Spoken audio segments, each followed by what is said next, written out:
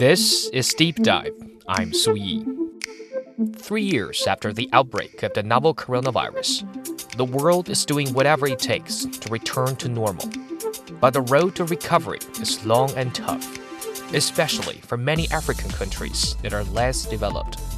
A lack of vaccines and other medical resources once made the continent the most vulnerable to the pandemic. In the past week, there has been a 51% increase in the number of reported cases in my own continent, Africa, and a 60% increase in the number of reported We've now passed deaths. the sad milestone of 8 million COVID-19 cases on the African continent. Vaccination coverage remains WHO warns lack of COVID-19 vaccine supply in Africa could make it breeding ground for new variants and send the whole world back to square. Africa still has a major opportunity to avoid some of the worst impacts of the epidemic and to prepare its public health system and its health system for this. But now the situation is turning for the better.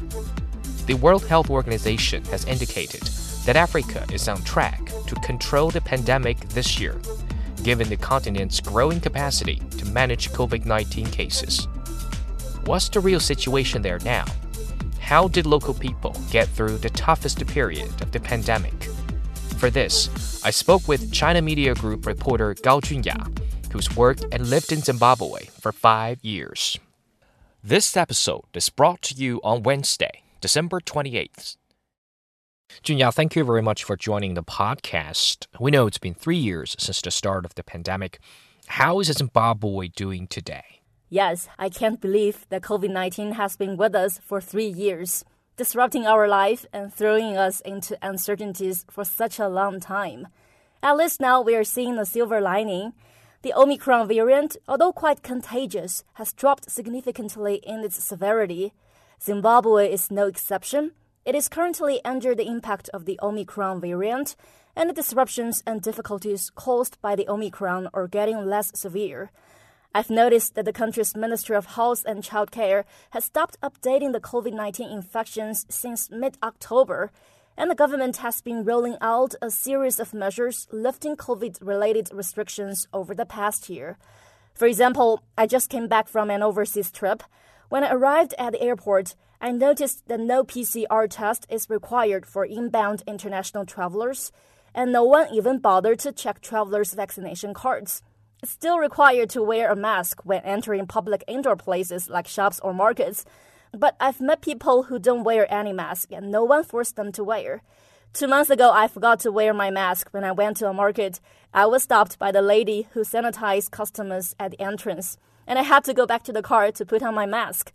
But I would like to point out that authorities and people are fully aware that the virus is still around. This December, so far, 12 people have died from the disease. The government is stepping up efforts to roll out the vaccination drive, what it calls vaccination blitz, with regards to a slight increase in infections, especially with the arrival of the festive season. But generally speaking, people's life is getting back on track. Looking back when the coronavirus first hit Zimbabwe 3 years ago, how challenging was the situation for this less developed country? I would say it was a bit worrisome at the beginning. The healthcare system in Zimbabwe is not that strong. Even before the pandemic struck, actually, doctors and nurses were holding strikes sometimes, demanding better pay. So the pandemic actually put more pressure on the country's medical system. It has limited medical resources to deal with the new virus, be it ventilators, protective gears for medical workers, and even designated facilities for treating COVID-19 patients. One more challenging aspect is that here in Zimbabwe, many people in big cities, they live in high-density areas. They have limited access to clean water and sanitary facilities, and it's hard, or I should say, it's impossible for them to keep social distance. Some senior officials, including former foreign minister and former agricultural minister, succumbed to COVID-19. How do local people view this coronavirus, and how did they prepare to deal with the pandemic at that time? Yeah, I'd like to point out that African countries, especially those in sub-Sahara Africa, they reported COVID-19 cases not that early comparing to other continents. For example, Zimbabwe reported its first confirmed case on March the 20th, 2020. by then they'd seen how the virus was wreak havoc at the rest of the world. So I think they took it quite seriously. I went with government officials and parliamentarians to a designated facility dealing with suspected COVID-19 cases. We also went to the international airport in Harare to check how it was preparing to tackle potential imported cases. Even before the virus hit the country, the Zimbabwean government had rolled out a series of strict measures trying to curb a potential outbreak. For example, President Emmerson Mnangagwa declared COVID-19 a national disaster on March the 17th, 2020. The pandemic has reached our region, and we now have to escalate our national response. This allows government to mobilize resources and take necessary measures in dealing with the pandemic. The government also imposed several travel restrictions, like unnecessary travel outside the country, especially to destination countries affected by the virus, were curtailed. Travelers from high-risk countries were encouraged to postpone their travel arrangements to Zimbabwe. So I think authorities and people here were trying their best to get ready to bear the brunt of the pandemic. The nationwide lockdown slowed down the spread of the virus, but on the other hand, it stagnated the economy. I'm curious, what did you do in face of this unknown virus at that time? Well, when Zimbabwe was hit by the virus, I followed the government's lockdown measures strictly, that is, staying at home.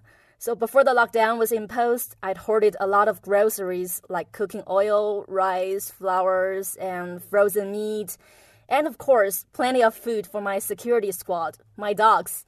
And the first round of lockdown lasted for 21 days, and I went occasionally to grocery stores to get fresh vegetables and fruits. Once or twice a week, when I went out, I make sure that I wore a mask and keep social distance with others. And in the early days when China reported the coronavirus in January, February of 2020, I spent a lot of time and efforts telling people here in Zimbabwe about the virus, about what was really happening on the ground in China at that time. Actually, when China was hit by the virus, Zimbabwean government officials, including the president, vice president, many ministers, they voiced their support for China to combat the disease and criticized the politicization of the origin of the virus. And many young Zimbabwean people and some students, they also expressed their concern and care for China. However, there were occasions when some people here, they saw me and would shout at me, "Corona." So I figure there were huge misunderstandings about the virus, about the pandemic in China among local people. So I went to several local radio programs. I published a story on its national newspaper, trying my best to clear the misunderstandings.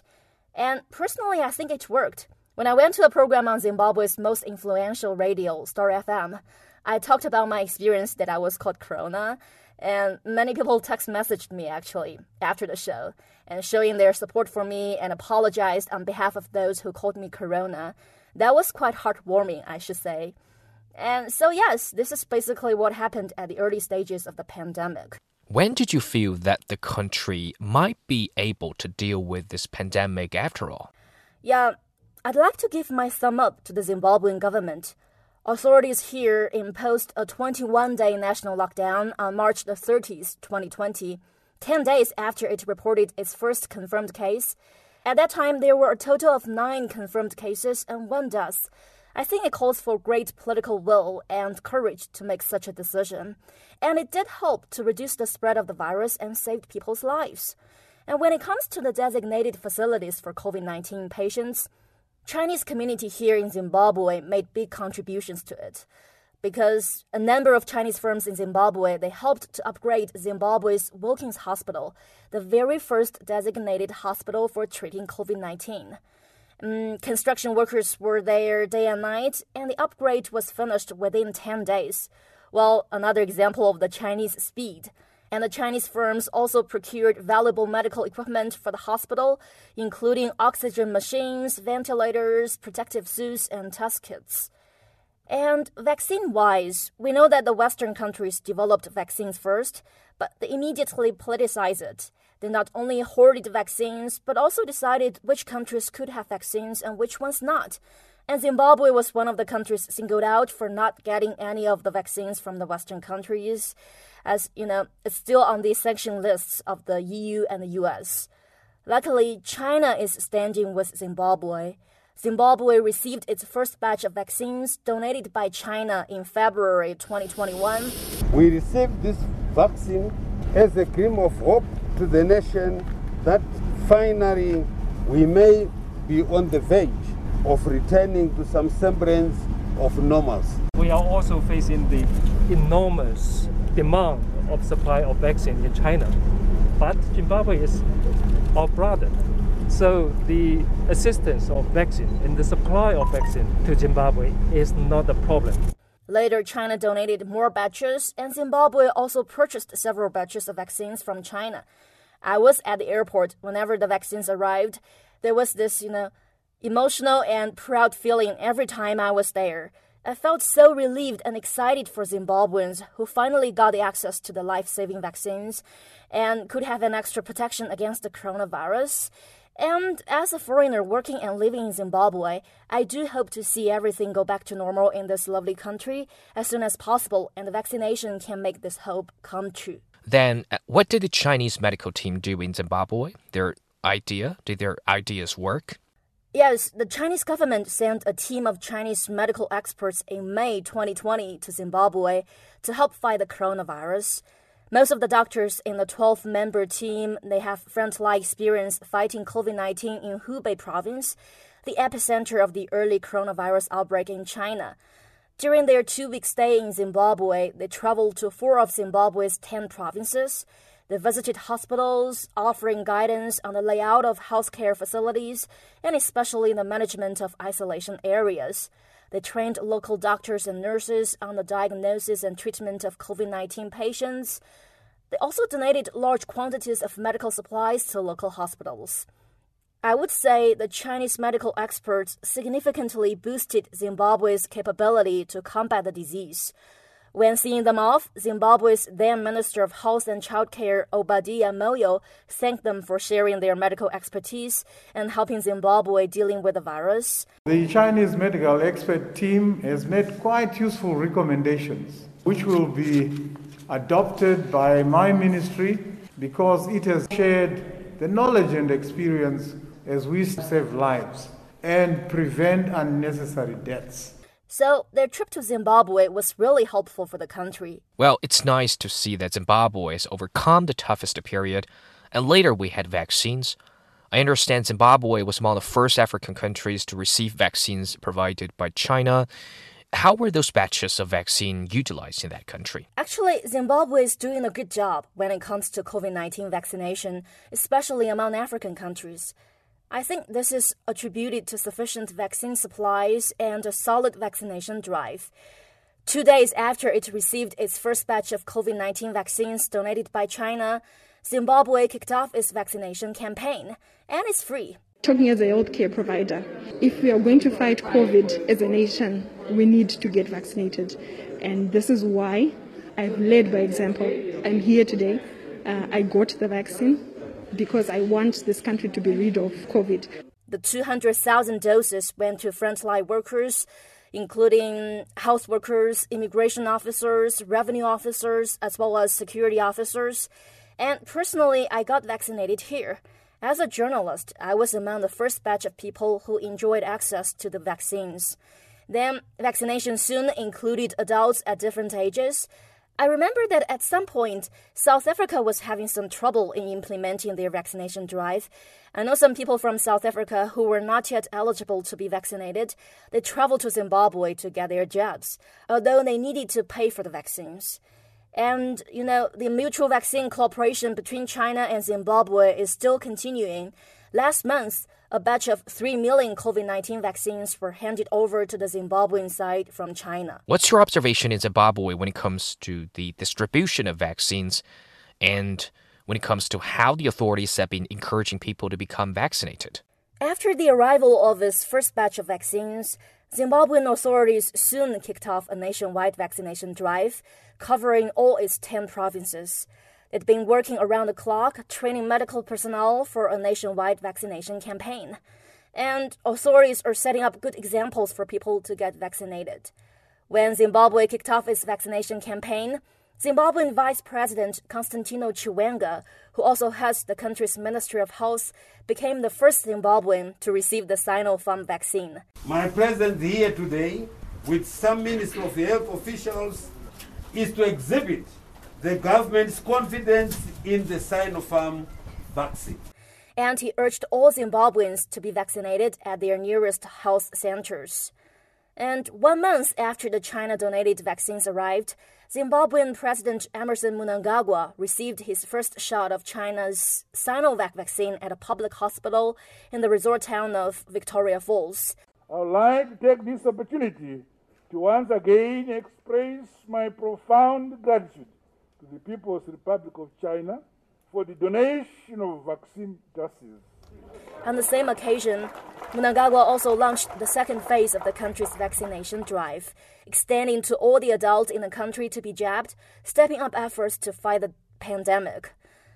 I've been to different vaccination centers for many times. I saw people of all age groups who widely showed up to get jabbed. Vaccination was and is gaining momentum here.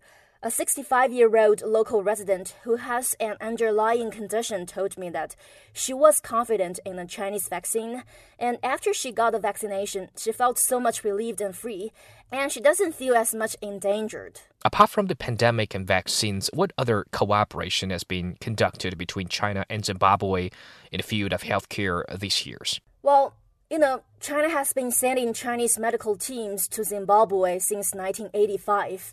The current team, 19th of its kind, consists of 11 members. They are based in Zimbabwe's largest public hospital, Perinyatua Hospital, exchanging their expertise and skills with local doctors and offering treatment to local patients. China also built a China-Zimbabwe Friendship Hospital, or Muhu Sekwa Hospital, in 2013, providing quality healthcare services in Zimbabwe's countryside. Cooperation in traditional medicine and therapies between the two sides are gaining momentum. The Zimbabwe-China Traditional Chinese Medicine and Acupuncture Center, the first of its kind, opened in the country in 2020. And since then, acupuncture is becoming more and more popular here. The very first group of local students who learned acupuncture had just graduated recently. I believe they will play a big role in promoting acupuncture across the country. Meanwhile, the Zimbabwean government said they wish to enhance cooperation in the field of traditional herbal medicine with China. We might expect the using of the Chinese herbal medicine to be permitted legally in Zimbabwe in the near future. In general, what's China been doing to help African countries deal with the pandemic, and what more could be done, do you think?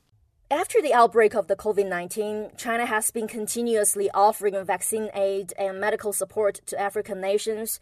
As of August the 23rd, China has provided 189 million doses of COVID-19 vaccines to 27 African countries since the 8th Ministerial Conference of the Forum on China-Africa Cooperation in November 2021. Localized annual production capacities in cooperation with African partners now total nearly 400 million doses. Besides vaccines, China has also provided PPEs, sent medical experts, and had online exchanges with African nations. And personally, I think a lot can be done in improving researchability of African lab facilities. When COVID struck the world in early 2020, across the African continent, there were only 5 labs that could do PCR tests. So definitely a lot can be done in this field. Well, beyond COVID, public healthcare must be a focal point for China-Africa cooperation, I understand. So what's been achieved in this realm, and what other promises are there between China and Africa in the field of public healthcare, maybe for the future? I can give you an example. The China-aided future headquarters of the Africa Centers for Disease Control and Prevention, or Africa CDC building, will be another gift from China to Africa. The headquarters would serve as a platform where Chinese medical experts would help Africans build their capacity to fight future pandemics. The future headquarters will be equipped with modern office buildings, high-end laboratories, and accessories. The project covers an area of 90,000 square meters and has a total construction area of nearly 40,000 square meters. The new Africa CDC headquarters project is just an epitome of China-Africa cooperation in the health sector. China has always emphasized putting people and their lives first and has been actively assisting developing countries to improve their public health systems and medical services. Official statistics show that from 2015 to 2019, China dispatched 3,588 medical workers overseas in 202 groups, mostly in Africa, and they in turn provided treatment to 11 million patients, organized professional training for local medical workers, offered free mobile clinic services, and donated medicines and equipment. And according to the deliverables of the high-level dialogue on global development held in June 2022, by 2030, China will have sent 5,000 professionals from the China medical team to other developing countries in need to help build up their infectious disease response and medical treatment capacities, mostly in Africa. China and Africa are still consolidating and deepening their health collaboration. Under the China-Africa Cooperation Vision 2035, China is supporting African health policies and helping to strengthen the prevention and control system against communicable diseases, while also improving medical research, developing traditional medicine, and improving medicine accessibility and affordability. The policy also supports Africa in reducing the prevalence of HIV/AIDS, tuberculosis, malaria, and other communicable diseases. And that brings us to the end of this episode of Deep Dive. Please subscribe to the show for more episodes. You can also leave comments to tell us what you want to know about China and the rest of the world. This episode is brought to you by me, Su Yi, and my colleagues Zhang Zhang and Fei Fei.